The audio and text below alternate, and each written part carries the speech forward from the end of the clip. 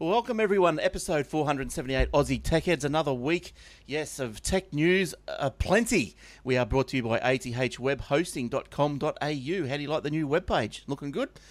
Get into some web hosting in there and check it all out. There's a lot of information and just, go for gold. Go for gold. All right, we are recording on the 10th of March, 2016. And, we've got another great show for you this week. Don't forget you can listen to us on the AussieTechRadio.com. Just dial up the TuneIn Radio app and search for Aussie Tech Radio. You'll be right there. 24/7 podcast, tech podcast from Australia and New Zealand. And also contact us Facebook.com and YouTube.com/Aussie Tech Heads. Now, this week we are joined by the usual three. It's getting to be the usual three. So let's go to Stuart. Hi, Stuart. How you doing? Hey Glenn, how are you? I'm good. Not too bad, thanks. How did the daughter's birthday party go? It went really well because I did that escape room thing. Right. That my wife was a bit worried about. She said that, do you think that this is really going to suit sort of 11-year-old girls? Is it just a bit too techie? Too much? Just sort of escape from Mars type sort of thing. Anyway, the girls absolutely loved it and they had a great time. So It was great. Well, I've got my 10th birthday tomorrow. No, Saturday. Well, she's actually 10 tomorrow, but this party's on Saturday. But I'm not doing no escape room. That's just a normal party. Oh, you should do an escape room, Glenn. You put them in a room and you leave them there. And then I escape. Yes. And you escape, exactly. Yeah, we've got 11 little girls coming. Good luck. Yeah, thanks. All right, and as that was Eric. Hi, Eric. How you doing? Hello, Glenn. Hello, gents. How you doing? Good, thank you. Another busy week, and yeah, always busy. I don't know if I'm busy or disorganised. I'm trying to work that out. Yeah, I reckon that's the same here. I reckon I might be a bit of the latter for me. And I think lately the latter. I just can't seem. You sort of keep spinning in that wheel, but you think, what do I get done today? Yeah, well, I sort of got stuck through the week when the dog went charging around the place and tipped over the shredded box of paper, and I still haven't recovered from it. There's shredded paper everywhere. I need to vacuum. All right, and Shane, how you doing? Good. Busy week. Yeah, what legs? Still got legs? Yeah, I've got the cellulitis jump from the left leg to the right leg and knocked me around again earlier on in the week, but seemed to be over the hump with that. And couple of job interviews. Nice. Had one last Tuesday before I got crook. And had second interview with them on this Tuesday. I was supposed to find out today whether I got the job or not, but still nothing. So I'm going with the no news is good news. Last week I went and bought myself another new toy. Bought a label maker. You can tell that it's a label maker because it's got label maker labelled on the bottom. I bought. Did you forget what your name is? So Look, I bought a label maker. I bought a label maker once. You know what annoyed me the most about it? And you can tell us if yours is the same, Shane, but it took 5 pencil batteries. I hated it. Well, yeah, no, this one only takes 4, so you don't have to buy the extra pack just to get the extra one. God. Now tell me, Shane, what's the leg condition that you've got? Cellulitis. It's basically it's just a skin infection, but the doctors tell me that the symptoms kind of show up in the leg, especially in the lower leg, because that's kind of in your body. That's where is that a bacterial infection? Yeah. Right. So I was put on antibiotics. The second time round, it's putting up a bit more of a fight. So I was put on some antibiotics, intravenous antibiotics. They jumped that up to 2 jabs a day. About 3 days into it, I came out in a big rash everywhere because when I was a kid, when I had penicillin, I had like a rash that came out, and I'm allergic to penicillin too. Yeah, I didn't realise that this antibiotic was penicillin based, but I've had other penicillin based antibiotics in the past, and nothing's happened. But I think because it's a heavy dose, though, you got to get something else. Exactly. So they've put me on some other stuff now. So they've taken me off of the IV, which is good. So no more needles. I've just got to have like about 9 antibiotic tablets a day. Did doctors say how you get that sort of condition? They're honing in on potentially diabetes, especially because one of the blood results that I had over the last couple of weeks the diet that particular marker was kind of borderline. But they Okay. don't know whether it was borderline because of all the other crap that's going on in my body, or Right, because you'll have to do another test. yeah. when So everything's I've got cleared that. up.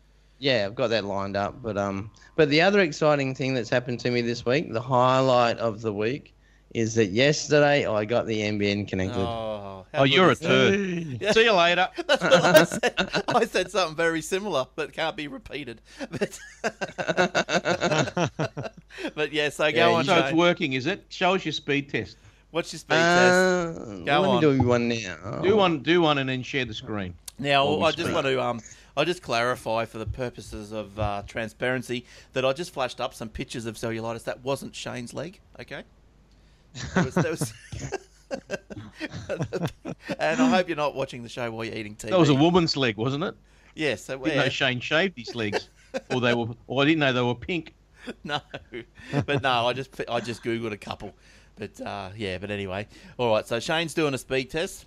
How's it going? He told me he was getting 100 down and 38 up or something. It's just absolutely mind blowing. You're the most annoying person on the internet as of now, officially. Yeah. How would you...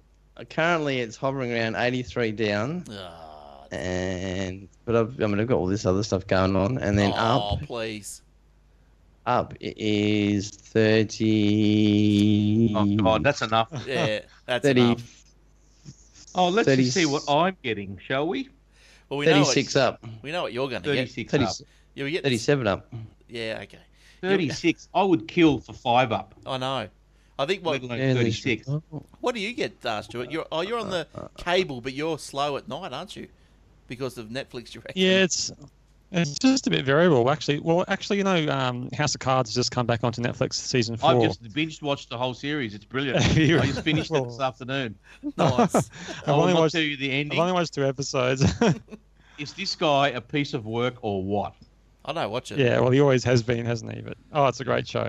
But I had because I Anyway, used you'll love it. Netflix. Binge watch 10 episodes on the trot. I've got. I've just put it in the chat.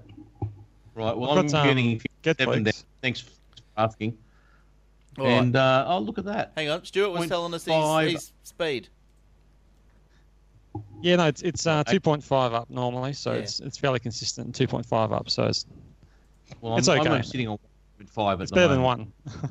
which is annoying.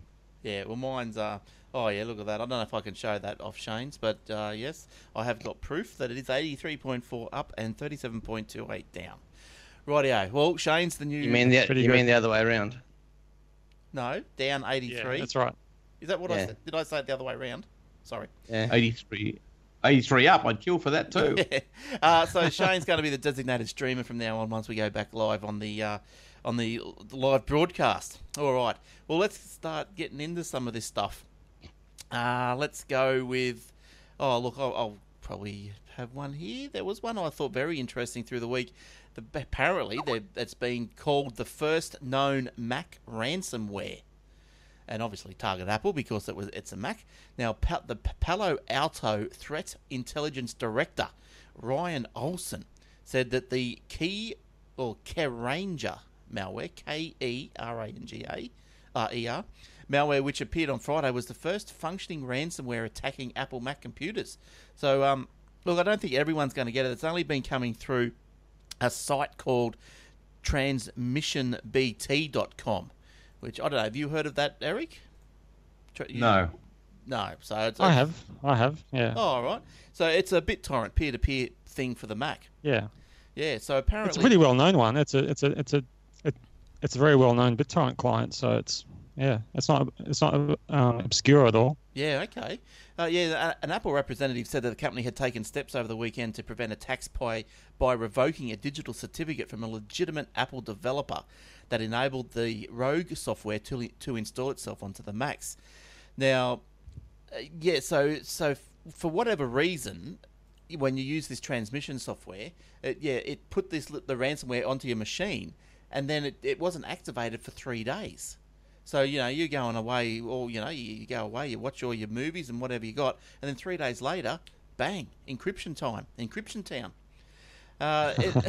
So it carries a warning So saying that this is transmissionbt.com now has got a warning saying that version 2.9 of its Mac software had been infected with the malware, and you should, if you are using it, make sure you are at version 2.91. It also provided technical information on how users could check to see if they were infected. Bad luck if you are infected, I think. I think that's end of the day once you get one of those. So has anyone here ever been ransomwared? Or are we just too smart for that? No. I've seen it. No. We all seen it? I've seen it. Yeah. Yeah. I've seen I it haven't pop seen up. it before. feels- No. I've seen it many times pop up, and on it's a web page. If I'm going to a particular site, and it says your computer is infected. Click here now.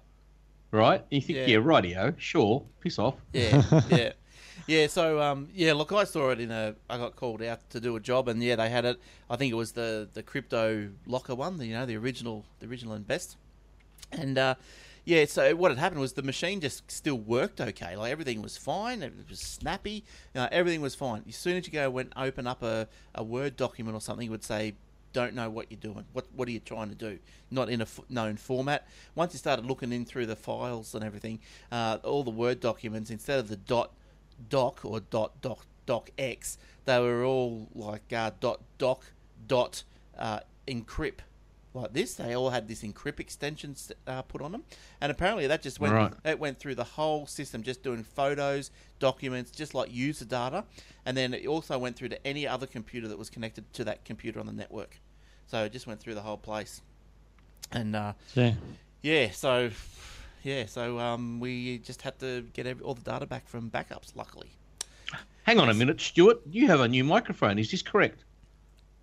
It's the same one as last week. It's just the vocal mic I use in the band actually. So I thought that would sound better. Oh, Yes. I just I thought you were using a headset once before.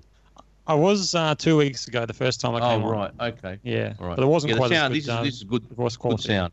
yeah, Yeah. it is Good sound. It is good. All right, Eric, what have you brought us this week? You find anything exciting? Ah, yes. Microsoft Surface Book ads borrow music from Apple to focus on things a Mac just can't do. Okay, Following the launch of a few ads focused around the advantages of Windows 10 over Macs, this week Microsoft continued its campaign with new commercials showcasing the Microsoft Surface Book. The ads feature worldwide photographer blah blah blah blah blah, and the first video showcases FLAC's initial impressions of the Surface Book, with the photographer commenting on the detail provided by the 2-in-1 laptop/tablet device. FLAC also detaches the top half of the Surface Book to directly edit and manipulate his photographs. He ends the video stating, "I can't do that on my Mac." Take it out. Take that. Now, why did they borrow music from Apple? What was that part about? Well, no, not music from Apple. Apple didn't own the music. They used the same music that Apple used I see. Right. in their past ads. Yes, right. Right, so people can associate, because everyone can associate an Apple ad That's with sneaky. music. Right? Yes. So they think, oh, well, watch. Oh, look, there's an ad. Hang on a minute, they're slagging off Apple. So that's Yep. a bit of guerrilla marketing. Very clever. Do you know another thing that I don't actually like about the Macs, and I don't know if you get this same, Eric, but they've got no like hard drive light LED. Like the machine could just be sitting there frozen. No, there is no hard. No, you're right. There is. That doesn't bother me. What do you want a hard drive light for? Well, I want to know if the machine's doing anything. Or It is because it's got a flash drive. Doesn't worry me. Yeah, I like lights. I like I like LEDs. All right. That doesn't worry me. All right. Okay, Shane, what's been going on in Perth? Any local Perth stories? Not this week. Not this week. No, I've got a Microsoft story that I was going to follow on from that Microsoft story with. Yeah, go. Just with continuity. Microsoft is going after Comcast in order to unmask the person behind the infringing IP address, which activated thousands of Microsoft product keys stolen from Microsoft's supply chain. Microsoft wants the court. Apparently, what's happened is a whole bunch of IPs, a whole bunch of product keys have gone missing from Microsoft, and because Microsoft can obviously track the authentication process or the activation process where it's coming from, it's noticed that thousands of them came from one single IP address. So anyway, Microsoft wants the court to issue a subpoena which will force Comcast or any ISP or reseller to hand over the pirating subscribers' info. From 2012 to 2015, Microsoft maintains that an IP assigned to Comcast pinged its servers in Washington over 2,000 times during the software activation process.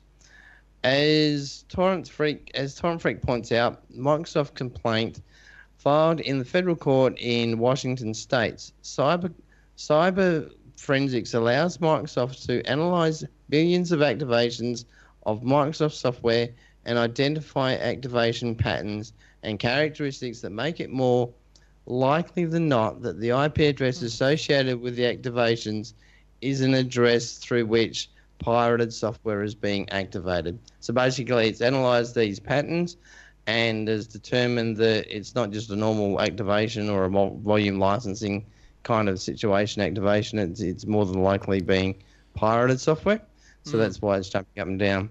And it would be a significant gaffe on behalf of the alleged pirates if the IP address data pointed directly to their real identity. So basically, they haven't done anything in the way of going through proxy servers or anything to hide what they were doing. Wouldn't you think Microsoft would just shut those keys down, though? Or is it just too many?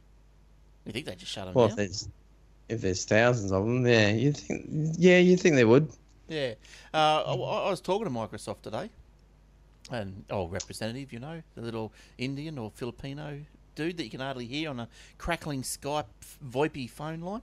And I asked him, I had to activate a machine, and it didn't auto-activate, so I had to ring him, go through the whole process. And I just said to him, listen, can I use the Windows 7 key on a clean install of Windows 10? And he said, yes. So I thought you could, but I tried it just previously, because that's what I was installing. I was trying to activate 7 on a machine that had already been up to 10. But he said I could, so I might give that a shot and see if you can actually do that. It'd be interesting. And so but Windows 10, like what was the software that was done? It would have been Windows 2012 to 2015, probably Windows 7, something like that. Yeah, it's probably what they started at. Yeah. Oh, that's how the cookie crumbles, isn't it? I think that's how it goes. All right, Stuart, what have you brought us this week? Well, we all probably heard that that John English passed away today, unfortunately. Yeah. But also earlier this week, we had some other people pass away in the IT field. The first one is Ray Tomlinson, who was the inventor of the email, apparently. Ray Tomlinson, widely credited with inventing email as we know it, has died from a suspected heart attack at 74. He established the first networked email system on ARPANET, using the familiar user-at-host format that's still in use today. And his choice of the @ symbol for email popularized a once niche character, making it synonymous with all things internet. So he certainly had a lasting impact. Yeah, apparently that @ character, it was a little known or little used character in publishing or something. And it I don't know, like I've always known it to mean @ but in different languages that symbol means different things. Like does it? Yeah, like I was reading another article, not the one that you've got here, and it was something like in another language, I don't know, like say Hindu or something, for example, it meant worm. And you could probably see why it meant worm, because it looked like probably a worm. But yeah, it meant different things. And so he used it as the @ which was totally it was just made for it, wasn't it? Yeah, so that's exactly what it went on to mean. At that domain. Yeah, so 74 heart attack. No good, eh? That's no good. Now, sure, you've got another sad story. You're full of sad stories tonight. No, well, the second person, Tony Dyson, was the creator of R2-D2, has passed away as well. Yeah. And he's most widely known as the person who constructed the R2-D2 used on the sets of Star Wars in 1977. Originally designed by concept artist Ralph McQuarrie, R2-D2, a shining example of practical movie props, went on to be a major feature in every single Star Wars movie since then. Yeah, right. In every single one. Interesting. That's right. Yeah. Are you a Star Wars Right, fan? and oh, absolutely. Who isn't? Yeah. Yeah, I didn't mind them. I like the last one the best. I have a fun fact about R2D2. Oh, do tell. Apparently, only a number of, like a select amount of people have the ability or qualifications to drive R2D2. And one of those people is the Asian guy off Mythbusters. Oh, right. So is it? It's not like someone inside it. It's an actual robot.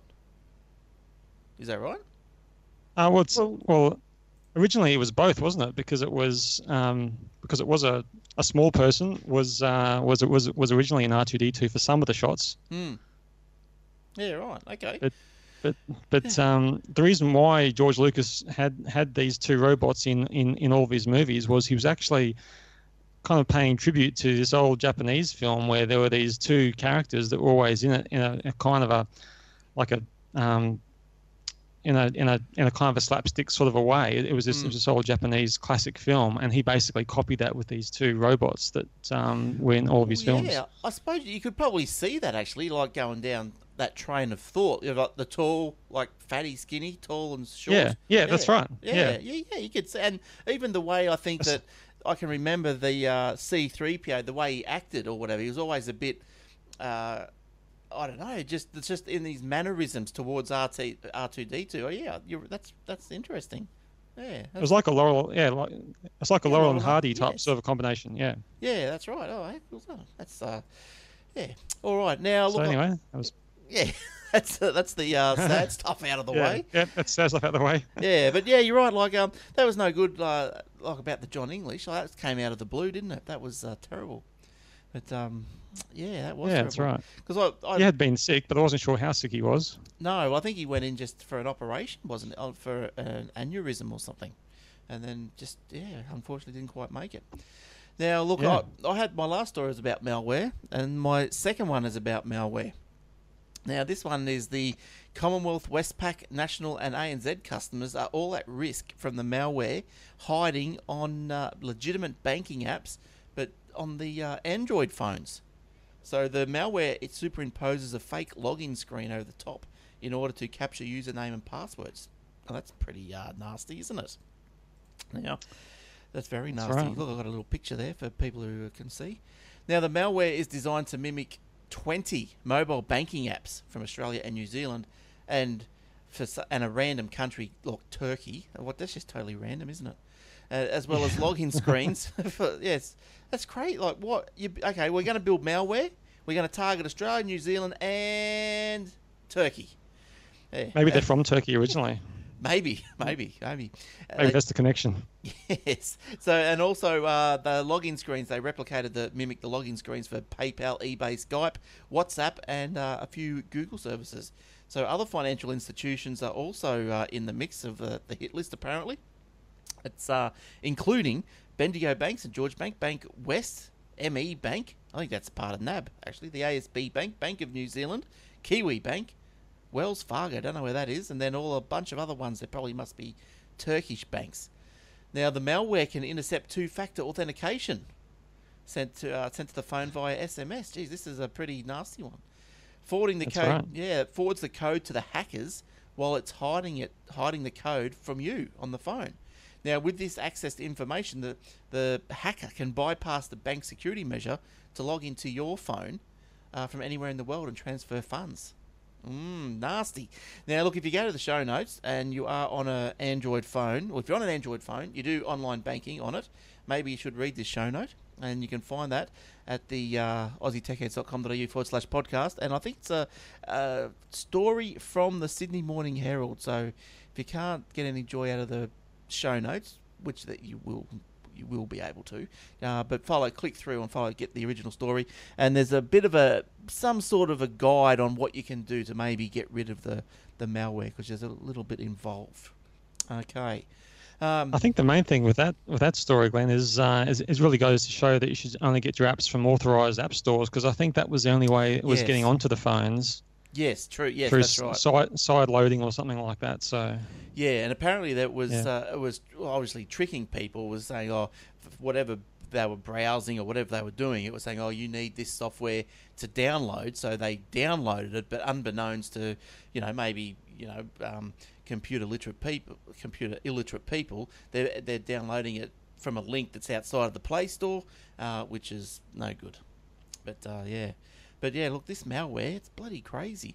I noticed though, a lady asked me to fix a little Android tablet the other day, and I saw that the Malware Bytes, you can download Malware Bytes on the Android from the Play Store.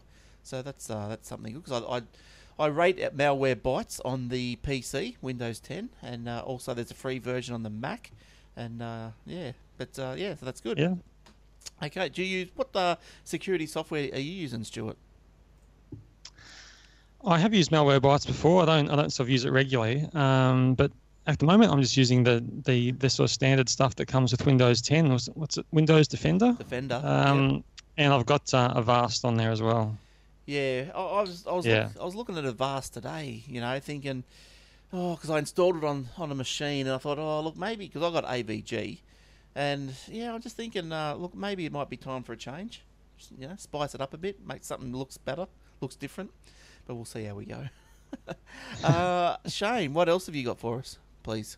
What I'll do is I'll do a quick little story that's tech related, but not sort of in the line of what we were talking about. Embrace mining technology innovation, urges Ryan Stokes. So Ryan Stokes is one of Kerry Stokes' sons. One could argue that it's maybe his favourite son, or just is the son that's probably higher up in the organisations than the other son. Gets all the world money. Class. No, just in hierarchy, because like Ryan. I mean, he wasn't when I was working at Westrac, but now he's actually basically high up in the company who owns Westrac. Right. Whereas before, he was. I think he actually worked for Westrac, fairly high up in the company, and now he's pretty much running the company that runs Westrac. Anyway, back to the regular program. The world-class breakthroughs in mining technology achieved in Western Australia and their potential broader applications around the world should not be forgotten in the wake of the mining boom, Ryan Stokes says. Mr. Stokes pointed to the progress made by the likes of Rio Tinto, BHP Billiton, and Fortescue Metals Group in installing automated trucks and drill rigs across some of the Pilbara iron ore operations as an example of the cutting-edge technology used in the mining industry, comparing the huge automated trucks to the self-driving vehicles being developed by the likes of Google. Now, I kind of disagree with the analogy there, in that with the mining trucks, basically how they kind of work is the mine looks like a certain layout. The way they kind of schedule the movement on the mine is kind of a certain way, and can be kind of kind of be scheduled and kind of factored in. So really how these automated trucks work is it's almost like one of those railway systems that it's not actually a railway system. The trucks can only go from A to B at a certain speed. All other trucks around the mine site can go A to B on a certain speed. Yep. So there's less chance of anything kind of happening. Whereas with the Google cars, as we've seen, because they're just out in the wild and they've got other factors that can't be controlled in the same way as you can on a mine site, it's, in my opinion anyway, it's not an exact analogy. Well, we had a story last week when you weren't here about the Google car crashing. And I think hit the bus. Yeah, hit the bus. And its problem was it was trying to predict what the bus driver was going to do. Now that's something a human can't do that. So No. But anyway, sorry, Shane, keep going. That's right. Anyway, it just goes on to say that Mr. Stokes, whose Seven Group owns Westrac, which is the company that I used to work for, mining equipment business, said that the growing use of autonomous mining fleets was just one example of how Australian miners were using innovation to improve their cost positions. He's actually got another son, I don't know if he still does, but one of his other sons actually works for Westrac as well, and but just works in the at the time anyway, just worked in either the service or the parts department. Well, I've got, just rolling on from that story there, I've got a driverless story as well. Now, this one is from England. A driverless lorry or lorries are to be trialled in the UK. Now, their Department of Transport said that the UK would lead the way in testing driverless HGV platoons.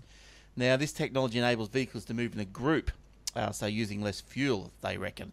So moving in a group, I'd say that, I suppose, a lot of fuel is wasted.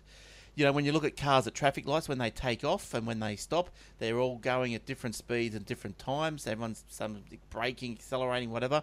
So these are all going to be programmed, like just to all start and gradually pick up speed at the same time. So they're all going to be a little replica down the line. Now, plans could result in platoons of up to 10 computer-controlled lorries being driven metres apart from each other. It said that the Chancellor, whoever the Chancellor is, was preparing to fund the trials as part of plans to speed up lorry deliveries and cut congestion. Maybe just build a train line. Do it the right way. I'm back. Sorry about that. But I was just reading the story here. Cut congestion. Now, if you had a whole stack of lorries together, wouldn't that increase the congestion? Yeah, well, yes, but they're all moving at the same time. Yeah, what about lights? Well, Google can't build a car that doesn't bump into a bus at 4 kilometres an hour. I don't fancy a road train of lorries at 100 kilometres an hour not stopping. No, I was a bit scared of this when I first heard it. I don't think we'll be driving on any freeways in the UK. This comes into force. Oh no! Look, this sounds like. Yeah, sorry, Stuart. Sounds like a scene from Mad Max, actually. Yeah. It does a little bit. If it isn't a scene from the Mad Max, it won't be long until it is. Yeah, look, at the moment they're only on supervised tracks or something, so they're not out in the wild as yet. But yeah, but I'm with you, Glenn. If you're going to have a whole bunch of trolleys meters apart, build a train line. Yeah, that's right. Like, it'd be probably more economical at the end of the day. Big freight line. The funny thing is the rail systems throughout Europe are fantastic. Why don't they make the most of it? They are fantastic, the rail. Compared to Australia, my God. The rail systems are great. Yeah. Why would you stay on the road? It's a really fascinating idea, though, because it's a bit like a cycling peloton, and how you get all those sort of efficiencies by everyone moving together in a group. That's right. It's very interesting.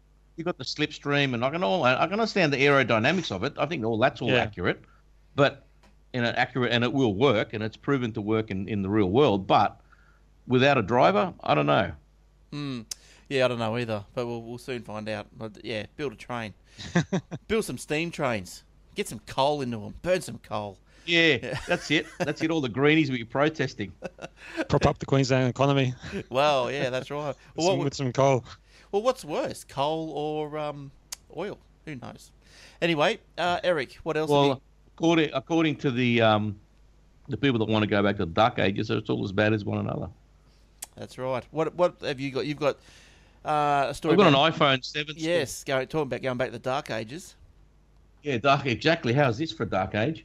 While the iPhone 7 is not expected to launch until September, which is normal because it's always in September, French leaker Steve Hammerstoffer has shared photos of one of the first cases prepared for Apple's next-generation flagship smartphone.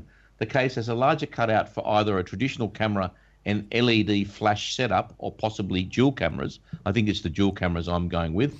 I don't think Apple... When you're putting a flash on an iPhone, your battery will be gone in about 10 minutes. Yes. There are also 2 openings for stereo speakers in lieu of a 3.5mm headphone jack. So... Yeah, look. I don't mind. What are your objections to a headphone jack not having one? Well, they're going to have wireless headsets. Yeah, what's wrong with that? Well, number one, it's always Apple's way of boosting their revenue. We're going to build an iPhone. Oh, by the way, those headsets don't work anymore. You have to buy these for $99. Yeah, that's a good point. And then it's got the Bluetooth or the Wi-Fi within the phone. Oh. Well, yeah, you need the headset, but if you want to activate the phone Wi-Fi, you have to pay an extra. It's a very sneaky way of Apple making more money. Because I know. Because then everyone has to. everyone, let's put it this way, right? They're going to sell, the headsets aren't going to be cheap. These normal ones are $45, right? Now, if they invent something proprietary, it's going to be pretty hard to get them off eBay and for them to work properly, right? Yeah, that's right. Especially initially. Yeah. Now, secondly, how many iPhones do they sell in a year? Quite a bit, don't they? Millions. Right. Well, let's just work on simple figures. Let's just say they sell 1 million iPhones, and everyone has to buy $99 headsets. That's $99 million So you're saying that just on head. So you're just saying on headsets. Yeah, so you're saying that you can foresee that the phone's not going to come with earplugs. No, I don't think it will come with a headset. Or if it does, it'll be built into the price of the phone. So suddenly the phone, they're already $1,200 now. You can buy a laptop for that. Yeah. The phone will now be $1,500. But on the surface, I don't mind the idea. Because I know every time I go for a walk or something, you put your phone in the pocket and earplugs in. I know. It's too short. The lead's too short. Too short or too long. No, it's too short. Way or too it gets short. caught somewhere. Look, That's right. I get all the logistics of it, and I don't disagree with you, but I'm skeptical of the way Apple's going to do it more than the concept itself. Yeah. Because I just think they're sneaky. Look, for example, the classic case, right? Surface Book and the Surface Pro 4. You buy one, pen comes with it. Yeah. Or if it doesn't come with it, my pen didn't come with it, but it wasn't expensive to add it on. You buy an iPad. Oh, sorry, the pen's $160. Are you kidding me? That's a lot, isn't it? That's a lot. I could buy a pen company for that. Yeah. $160. Oh, I'm buying an iPad that works with a pen. Oh, you're going to have to buy the pen as well. Well, and they're going to do the same thing with this. They're going to do the same thing, and that's what I don't like about it. Fair enough. But having said that, I listen to all of my podcasts with a little Bluetooth earphone sort of thing, so it's only in one ear. Yeah. It's very small, and of course it's wireless, and it's fantastic because it just doesn't take up any space. It doesn't feel like you've got anything in your ear at all. Well, I think that's what everyone will probably end up doing. It's great for podcasts, yeah. Yeah, I think that's probably what people will end up doing because it's got the Bluetooth on it already, and they can't suddenly chop that off and say, "Oh, we won't give you Bluetooth because we want you to buy the headset." So they won't do that. No one will buy their phone because people need the Bluetooth to pair it with their cars, etc., etc. So I think most people end up doing that. So Stuart, with that little Bluetooth, that like the little the calling Bluetooth thing that people put in their ear. Like you can. Yeah, but it's very small though, so it doesn't sort of stick out in that sort of ugly way that the old ones used to. Oh yeah. It's only a cheap thing that I just get from eBay.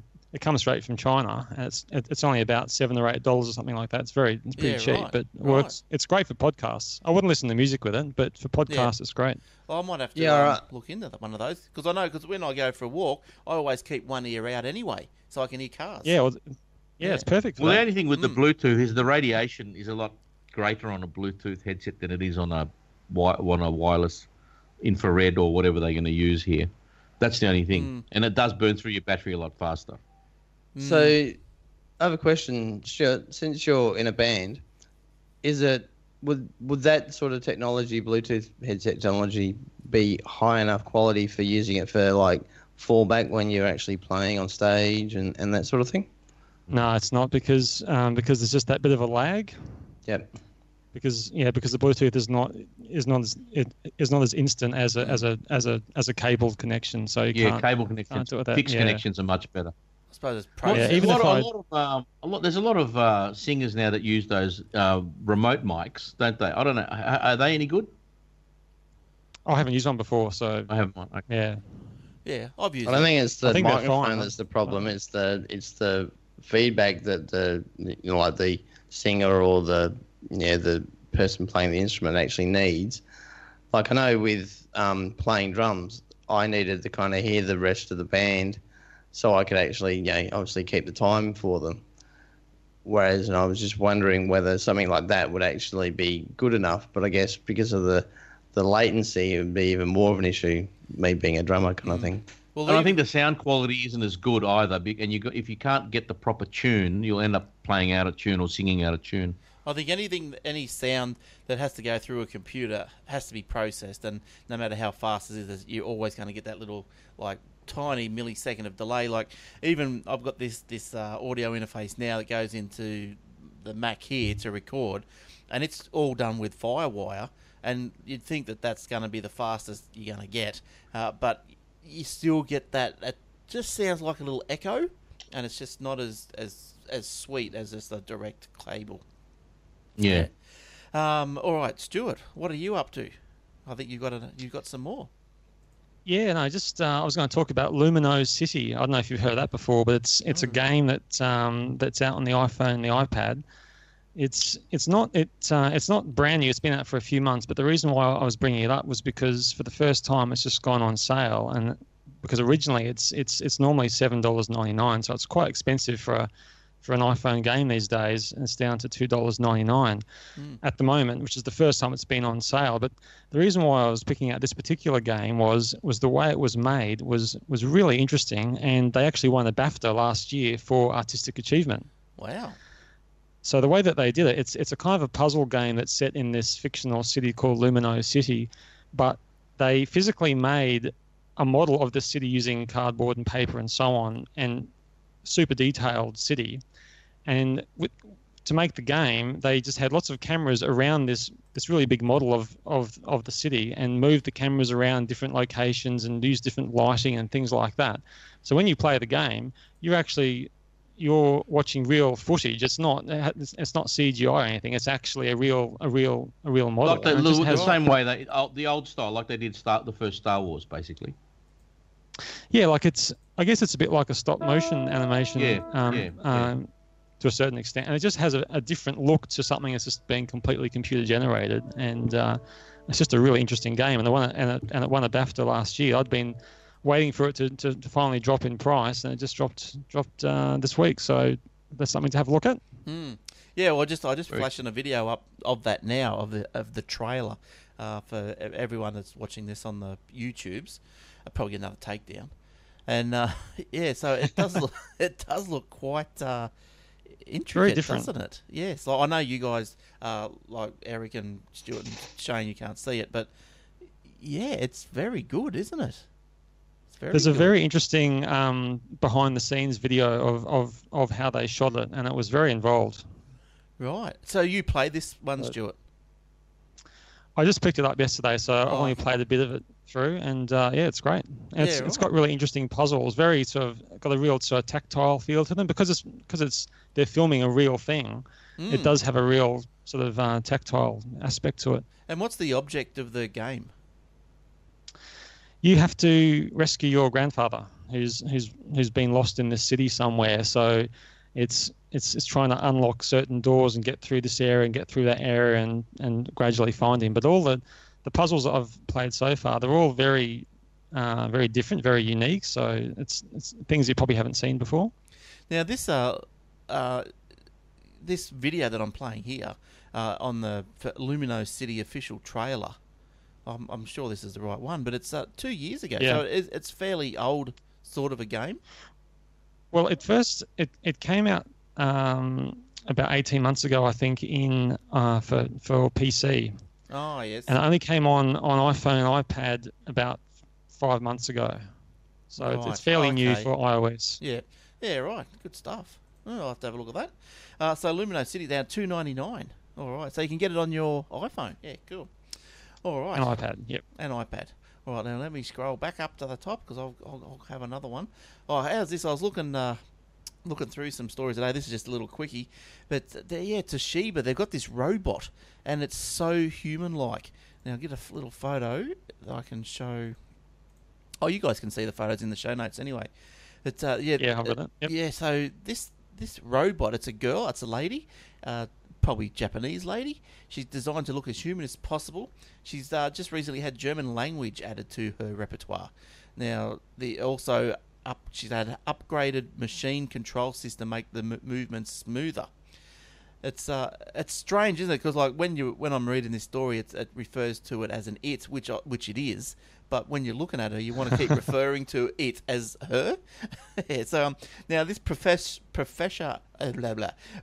sure she doesn't get tongue-tied like that either. Now, Professor Noel Sharkey, That's a name and a half. Noel Sharkey, a roboticist at the University of Sheffield, said that he thought the machine still fell clearly on this side of the uncanny valley. Now, if you're like me and you're thinking, what the hell is an uncanny valley? The term refers to the fact that many people feel increasingly uncomfortable the closer a robot gets to appearing like a human being, so long as the two remain distinguishable. Yeah, so it would be creepy. And apparently this robot has just come out of Japan for the first time, so it's some big deal or something. But, oh, look, it's reminds me of the old Doctor Who episode, The Android Invasion. You know, they just look human, their face falls off, and yeah, creepy stuff. Maybe I got a bit of uncanny valley going on. And, sounds a bit rude, mate. Well, that's why Honda, when they were, because Honda, of course, have been making robots for a long time, and they try and make sure that they are not that they don't look like humans. I think so they don't put people off, and so they're definitely shorter than humans and things like that, and so people don't get worried about them. So they don't get uncanny valley. Isms. Yeah, that's right. All right, Shano, what else have you got, please? I will do a story about the story that just keeps on keeping on, the Apple versus FBI story. Oh, there's a couple of other people that have kind of come out of the woodwork and put their 2 cents worth in, and I don't know whether you want me to quote Snowden directly. You may. Well, that's all right. You're not breaking any laws. As long as you quote him, and it's all right. All right, no, just that he describes it rather colourfully, that's all. The FBI says that... Use your imagination, replace those words with truck. I know, it's not that colourful. Anywho, the FBI says that the only Apple can create... hang on, I'll try that again. The FBI says that only Apple can deactivate certain passcode protection on the iPhone, which will allow law enforcement to guess the passcode by using brute force. Talking via video link from Moscow at a conference, Snowden said that the FBI says Apple, as the exclusive technical means to unlock the phone, respectfully, that is bullshit, according to Snowden. Microsoft founder Bill Gates has also weighed in on the argument and said in a discussion on Reddit that he thinks that there needs to be a discussion about when the government should be able to gather information, and then goes on to sort of say, what if we had never had wiretapping? Also, the government needs to talk openly about safeguards. So he's kind of falling on the side of the FBI. Snowden's basically just saying that Apple being the only people that can break into the phone is a load of crap. And then Apple co-founder Steve Wozniak has now piped in to the argument as well, saying that also spoke out against the FBI on Conan O'Brien on Monday's show, saying that I side with Apple on this one. The FBI picked the lamest case you ever could. And the only other thing that I wanted to kind of throw in the mix at this point is I can't remember exactly what show it was on, but one of the Twitch shows where they were saying that the phone itself has got nothing of interest to the FBI. They just want to use this to set a precedent. So going forward, if they get phones that have something of interest, it's a lot easier to get access to the stuff than it is currently. Well, it probably will be easier going forward. Like, they're just spewing that this Sam Bendino idiot didn't have a 6S with the fingerprint thing on it. He had a 5, didn't he? So 5C. Yeah, so going forward, probably just stick his finger on it and you'll get in. Can't they? Oh, I suppose it needs to be a live finger. I was gonna say, can't they just go through the motions? Does it have can't they go through the motions of upgrading to the latest phone, which has got the fingerprint reader, albeit a dead finger? Set up the actual fingerprint, then that kind of gets into the phone that way. If they actually upgrade the phone, upgrade into the latest phone, but I think it actually has to be a live finger. Right. Okay, I don't know. What's the difference between? Well, you can't have like a 6-week-old dead finger. What's the difference between a fresh dead finger and a finger?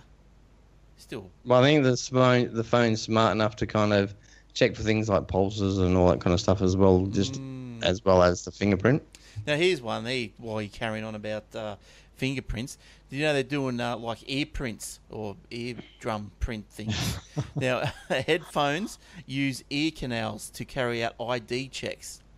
Now, this works by playing... Oh, come on. Now, well, if you think of it, this is what people, Apple, and all this DRM people have been going crazy about. So this works by playing a sound and then checking how it resonates in the wearer's ear canal. This provides a biometric check that serves as an alternative to a fingerprint sensor or eye scanner. Now, NEC, who are the dudes who are doing all this, said it intended to make products using the facility available before the end of 2018, which is not too far away. One expert praised the innovation for offering a fresh alternative to passcodes. Now, but like they go on and say the shape and size of each person's ears are unique. The resulting data could be used to distinguish an individual. But I reckon it's going to be more used. Like, so when you buy a song, well, that's you can't listen to it unless your ears tell the machine that you can listen to it. That's how they get the DRM going again. Do you reckon? That's scary. That's just stupid. But that's where this will want to try and go, don't you think? Like, why not? That's it. If I was Tim Cook, I'd be going, well, we want to protect our music or whatever. Don't give Cookie Monster any ideas. Good God. Yeah, well, earplug IDs. That's ridiculous. Earplugs. What's next? Oh, we'll have on the iPhone. We'll have a DNA check on it. Hang on, let me just pull the hair out. Yeah, that's mine. Yeah. Oh, the phone open. Oh, I can read my emails now. Hang on. Run it through like a blood sampler or something. Yeah. CSI iPhone. Give me a break. Yes. Eric, what other story have you got? Have you got any more? Let me see. What do I have? You got a Google test app. Oh, look, this is a bit weird. Don't know. You just explain to me this, someone, please. Google has announced that it is testing a payment program called Hands Free that lets users pay for goods without having to reach into their pockets. Oh, God, I hate doing that. The idea behind the program is that anyone can walk into a store, find what they want, head to the register, requiring only their face and a moment's conversation to purchase something. Yeah, right. So it must be, voice activated and something, right? Yeah. Hands Free is a limited pilot program at select stores in the Silicon Valley area. Where else? Yeah. Google said that it uses a variety of sensors in a user's smartphone, including Bluetooth and Wi-Fi, to detect when shoppers are in a particular store. This is too much for me. Yeah, that's out there. That's out of. It's just completely what are they going to think of there? When at the cash register, they usually simply have to say, "I'll pay with Google," and give their initials to the cashier. The store employee checks the initials and a picture that the users have uploaded to their payment accounts to verify who they are. Well, where are they going to get the picture from? You've got to show their phone, which means you've just reached into your pocket. This is just another one of those. Which means that this story is stupid. Yeah, this is another one of those Google things that'll just end stupid up Google things. On the rubbish tip. Let me tell you something. It's not NFC, right? And which is basically close quarters like PayPass or things like that, right? So it's going to communicate with your smartphone through a Bluetooth and/or Wi-Fi. Now, geez, I wonder if anyone can hack those signals, and just get your payment details. Oh, money's not going to the storekeeper; it's gone to my account. Oh, too bad. Yeah, but I mean, like, how lazy do we want to be? Like, I thought, you can't put your hand in your pocket now. Hang on a minute. I'm going to the store. Hang on a minute. Get the phone out. Yeah. Oh, yeah, I know. Heart rate increase. I need to sit down. I need to get a drink. Yeah, crazy. I have to go back to the shop and get a drink and pull my phone out again. Oh. All right, Stuart, have you got any more this week? Lumino City, blah, blah, blah. Yes, you have. Yeah, just something new from Google, since we're talking about Google, is destinations on Google. It's sort of a planning tool for your mobile phone. I did try it on the desktop. Doesn't work on that. It's definitely a mobile phone sort of thing. Yeah. and you type in a place that you want to go to. So if you're going to Paris, you type in the Google search, you type in Paris and then either the word destination or vacation. Mm-hmm. And then Google brings together lots of facts about that destination, places to stay, flights, works out itineraries for you, and just brings all these things together in one spot. And you can plan when the sort of cheapest time of the year is to go and things like that. And that's pretty cool. Brings it all together. Yeah. So it also filters, lets you customize hotel class, number of travelers, and a heap more. Plan a trip tab. Highs and lows. Cool. So that's just on Google on iPhone, Android, just mobile. You think? Yeah, well, I used the Chrome browser on the iPhone. It worked. Oh, right. So, yeah, it was good. Oh, nice. That's a pretty good slick idea, but I don't know if I'd like to plan my trip on my iPhone. Why not? I like a big screen, because you've got spreadsheets. You go, well, that trip there, that's how much it's going to cost. Yeah, that's where I'm staying. I can't do all that on this. Yeah. Well, you could. I think it's good for for the itineraries, because it also has like walking tours and things like that. So that if you just go into a place, great. If you're for a already weekend, in Paris, in Paris, right. you go right walking tour Paris, and you go bang, bang, bang, perfect. That's right. I think to plan your whole trip on this, I think might be a little bit difficult. Right. Well, it shows things like our restaurants as well. So yeah, it's good once you're there, probably. Yeah, look, I'm gonna have a look at that. That looks pretty good. Type in Gold Coast, see where I can go. Shane. It'll tell you to bring your bulletproof vest, mate, every single location. Gold Coast, not that bad. You see that guy on Facebook who put a post up and said something about he wanted to go and kill Donald Trump, and what a dick! Yeah, and so anyway, so the feds come around to his house and said, "Hey, going to cancel your visa, sunshine. You're out of here." Oh, suck yeah. it. And apparently he's in jail, and he's got till the 15th of July or something to leave voluntarily. Yeah. So he put up. Where was this bloke from? Egypt. He's in America. He was an Egyptian. And well, that's going to get you credit points. Yeah, and he was saying something about I don't know what he actually posted, but it was something about going to kill Donald Trump and do the world a favour or something like that. And then when he gets caught and everything, he goes, "Oh, I didn't mean, I was never going to hurt anyone." I mean, well, look, I'm sure there are a lot of people in the last 3 months that have said exactly the same thing, but they probably haven't posted it on Facebook or anything like that. You can't. It's a bit stupid. The posts and stuff on Facebook, especially about topics like that, are getting really sensitive, and yeah. You do. Yeah, absolutely. Like if you went out into the town square and you bellowed it from the top of your lungs, we're probably going to get in the same trouble. Yeah, you're right. Well, see, the thing is, that's the problem with social media. You've all got these keyboard warriors, right? They're all behind the screen. They're all very brave, and they think they can say whatever they want. Well, everyone's cracking down on that now, because if you write anything on Facebook, for example, that says, Tony Abbott's an effing liar and a freaking bully, right? Yeah. And without putting "in my opinion," yes, because if it's your opinion, it's fine because it's just your opinion. But if you say something like that and you're trying to pass it off as fact, you're in the courts. Yeah. Straight up. That's libel. Yeah. Well, what about unsourced rumours and put them in a book? Well, that's a different story. Oh, well, let's not go there. Well, that's sort of she's got a couple of. She'll have a few QC bills coming her way. Don't worry. Oh, do you reckon? Do you reckon that's going to go off? Yeah. Right. Yeah. Yeah. That's, right. Yeah. She's a goner. I heard her on a radio show. I'm not sure who the compere was, but he just asked her a straight question. Said, "Well, who said this?" And she goes, "I'm not telling." He goes, "Okay, who said this? I'm not telling. Who said this? I'm not telling." No one said it. Yeah, who knows? See, there's a backstory to her. She's a mean little piece of thing, right? According to other people, not me.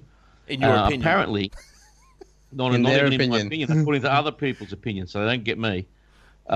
Apparently, she wanted the chief of staff job that Tony Abbott gave to Peter Credlin, right? And ever since then, she's had the hate on him for not giving her the job, and the hate on her for getting the job. Oh, and all of a sudden, she writes this book. Sent the haters out. Good. Yeah. Everyone loves to hate Tony Abbott. Now, who else has got another story? I got one more. Anyone else? Harry? I got one more. All right, go, Shane. All right, Google ordered to hand over names of fake reviewers in Dutch court case. Fake reviews have been an occasional and frustrating byproduct of sites like Google, Yelp, and Amazon for years. A nursery in Amsterdam, so a big company, has won a case against Google and a civil court in the city this month, in which Google was not only forced to take down several negative fake reviews that appeared on Google sites, but also disclosed the details such as IP addresses of the people who posted the reviews in the first place. The lawyer of the nursery, Paul Tjemi, I think it is, of Simmons & Simmons, believes that this is the first time that the search giant has ever been forced by a court to reveal contact and registration details of fake reviewers. Google so far has no comment on the case. We've received the ruling and are reviewing it, but nothing else to share at this time, a spokesperson told TechCrunch in an email. While the case appears to be the landmark ruling, it's the first time that Google has been required to provide contact details and IP addresses for Google reviewers. It also highlights the challenges for search platforms like Google when navigating questions of freedom of speech and more recent developments that touch on users' privacy. So how do they know, to start with, point A, how do people know that it is initially a fake review? Like, they obviously don't know it's fake because they're asking Google for IP and addresses of people who posted it. So do they have to, are they alleging that this is fake? So then they want to get, say, private information to prove that it's fake. Like, I don't think it's fake in the way that it's been posted by like a robot. I think it's fake in that someone's written something about a restaurant or a hotel that they've never actually eaten at or stayed at. Right. Well, but why would people bother doing that? Get paid to do it or something? Owns a hotel down the road. Yeah, right. They get paid. Yeah, well, look, I don't know. Like, it's obviously be a frustrating thing, you know, owning a business, getting all these fake negative reviews because your competition don't like you. So what do that could happen too. They might pay the competition to write negative reviews about the competition. Yeah, but I don't know. You know? But I suppose, look, I don't know. That's a tricky one, isn't it? Like, because, like, you know, you pick up a book. What's that travel book? I don't know. Is it Weary? Lonely Planet or something? Yeah, isn't there reviews in that? Or some sort of reviews or suggestions of where... Yeah, but Lonely Planet's pretty reputable. They've been around a very long time. I don't think they'd be doing anything stupid, or else they wouldn't be around. Because I know, like, I think they're fairly reputable. Because I know if I look at a page, or if I'm looking at, say, I don't know, say I want to buy some program or something on the internet, and you think, oh, should I buy it? Should I not buy it? Or whatever, and you start looking at the reviews, and then you start seeing some negative reviews. You just go, well, no, I'm not going to get it because of that. But there's also positive reviews as well. So I think you've got to read. No, I weigh them. Yeah, I try to weigh them up. I usually make sure that it's the positive reviews outweigh the negatives. I think the other thing that isn't in my notes, but this is a nursery, so it wasn't just reviews about saying the plants are all good or the plants are all dead. There was some reviews in there that touched on things about staff, and apparently there's young people working there, and it was going into areas like child abuse and alleging that sort of behaviour amongst these reviews. So I think that's where they've kind of got a bit upset. Yeah, that's definitely the competition or some jealous. Yeah. And I think, Stuart, you've just got one more. Just a quick one. Fresco News in the US teams with Fox stations for crowdsourced coverage. So this is basically where the general public send in the photos and videos of breaking news in their area. And if they get picked up, then you get $50 for a video and $20 for a photo. That's all right. So that's very cheap programming, isn't it? Yeah. That's a very cheap program because if they had to send out a crew, it cost them thousands. They say, "Oh, you do it, we'll give you $50." They're making a fortune. Yeah, and it's with the current state of the smartphone video cameras these days, they shoot some really good video. Yeah. What are the paparazzi going to do now? They're going to be out of business. Yeah, that's right. Yeah, so it's a really interesting direction where it's things are Uber. heading. So it's paparazzi Uber. Yeah, but it's not just like seeing Twitter or something like that. It's apparently it's still a curated feed. So so they try and weed out the rubbish and so on. So that it's still You still have to go through the editorial process and the fact checking, because people are going to start sending up. Let's set this up to make it look like a crime. Yes. Someone getting their heads punched in, or someone breaking into a store, someone stealing a car, and you're sending in as news, and it's just you and your mate setting up a sting. Well, I think it's this part of that story here that probably says it all. It says television stations in 11 cities will be able to send out location-based alerts through the Fresco iOS app in the hopes of getting first-person coverage. So maybe they get a phone tip-off saying that something's going down. Yeah, sending all these people into trouble. Yeah, so they put this alert out. Everyone just converges looking for $50. Let's send. That's 50. You get $1 each. So that's interesting. That's interesting. Look, I might have that. Might put that down low. Is it over here yet? Back in Apple. I think it's just the US. I think. Well, If it's just talking about the US, but it'll come here, I'm sure. Yeah, you'd always just have it on your phone just in case, because you don't know when you're going to just be having your camera out and filming something that's just going to happen. Well, I think you'll find that most of the news websites, in a lot of the stories, it says send your pictures and videos to, and they send you an email address. They don't pay you. They just want you, if you see something and blah, blah, blah, and you think suddenly it's newsworthy. So if you go to 9MSN, for example, and it's such a tabloid website now that you can tell which ones have been sent in by people. Most of it is just stuff that people have sent in. It's not stuff they've covered. Oh, I'm getting right. They're doing it now, but they're doing it on the cheap. Yeah. So the other one that Stuart's talking is probably a more professional version. They've got to edit out and weed out the rubbish and whatnot, and you get a proper, like girl surprises man who raised her with hidden adoption papers. They just grab that straight off YouTube. Yeah, look, I don't know. Are you getting increasingly sick of just the rubbish that you got to read in the news? Like, it's rubbish. It's not news anymore. It's gossip. It's just rubbish. It's gossip. It's gossip and just rubbish. Innuendo and. Yeah. Today I was at the service station today, and those stupid women's magazines, girls' magazines, and they're right there, right? Yeah. And there's one with, I can't remember which one it was, and there's one that had Nicole Kidman on it. Nicole's wrapped. It's a boy. Like she said, she's not even pregnant. Yeah. Yeah. Whose boy was it? Actually, last week she said somewhere in some tabloid rag, that's it. I've had it with kids. And then this week, it's a boy. Yeah. Oh, come off it. Yeah, it's just so much waste of time, and it's just rubbish. It's just rubbish. I was flicking through the TV last night, and I can't remember, but I know I commented on it because I stopped on it. It was the Kardashian show, and please! And I stopped there for like 30 seconds, just enough time, unfortunately, to hear what was going on. But it was something that was just rubbish. It was just absolute rubbish. But anyway, I forget what it was. Oh, that's a rubbish show. I don't even. Yeah, it's just rubbish. Yeah.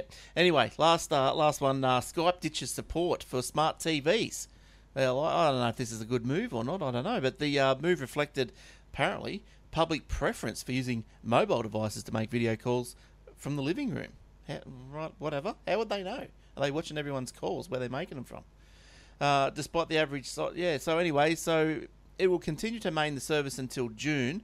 Afterwards, it will be up to the individual manufacturers of the TVs to decide whether or not, they want to support, put an unsupported app on their device.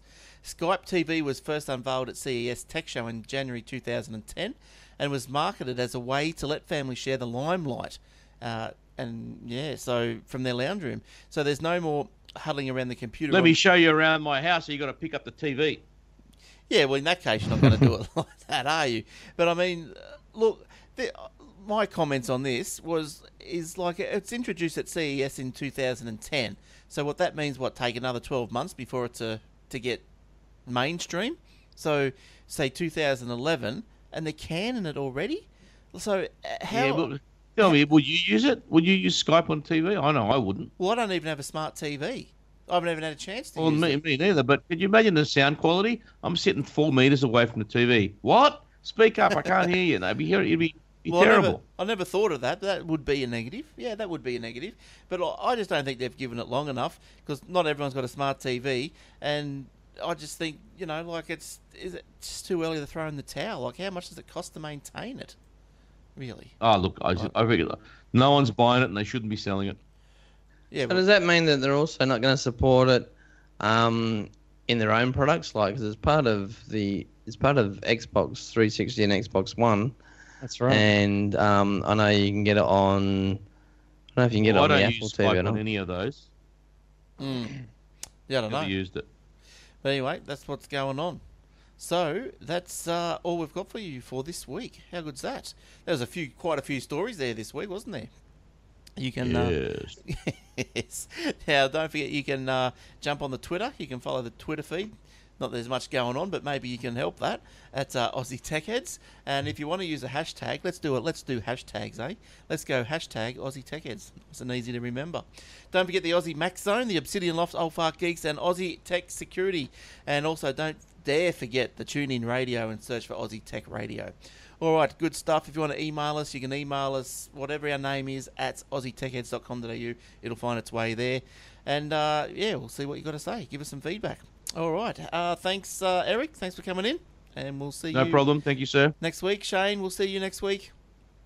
And Yeah, barring any other bugs or whatever. Right. Hope it doesn't spread to your arms or whatever. That's Or great. your other- Apparently south it'll of the just- equator. Yeah, no, right. apparently it only attacks the legs. So yeah, Good. the only thing that'll happen is it'll You're just lucky come back you're to the not. left one. You're not. You reckon you're not. What's that? 3-legged guy? Take the peg. Rolf. Oh, Rolf. What's happened to Rolf? He's still in the can. He's looking at more charges. Oh, Rolf. Why not? Oh, tell I you. know. Now I understand what that song was about. Well, that's Yeah, that's right. Well, why wouldn't you write a I don't know. You'd be not in a nice frame of. You wouldn't feel like writing a happy song, would you? All right, and thanks, Stuart, as well for coming in and giving us your stories Thanks, for the mate. week. All right, good stuff. So I hope you enjoyed this week's show. We'll be back next week as usual for another episode of Aussie Tech Heads. We'll see you then. Be good. Bye bye.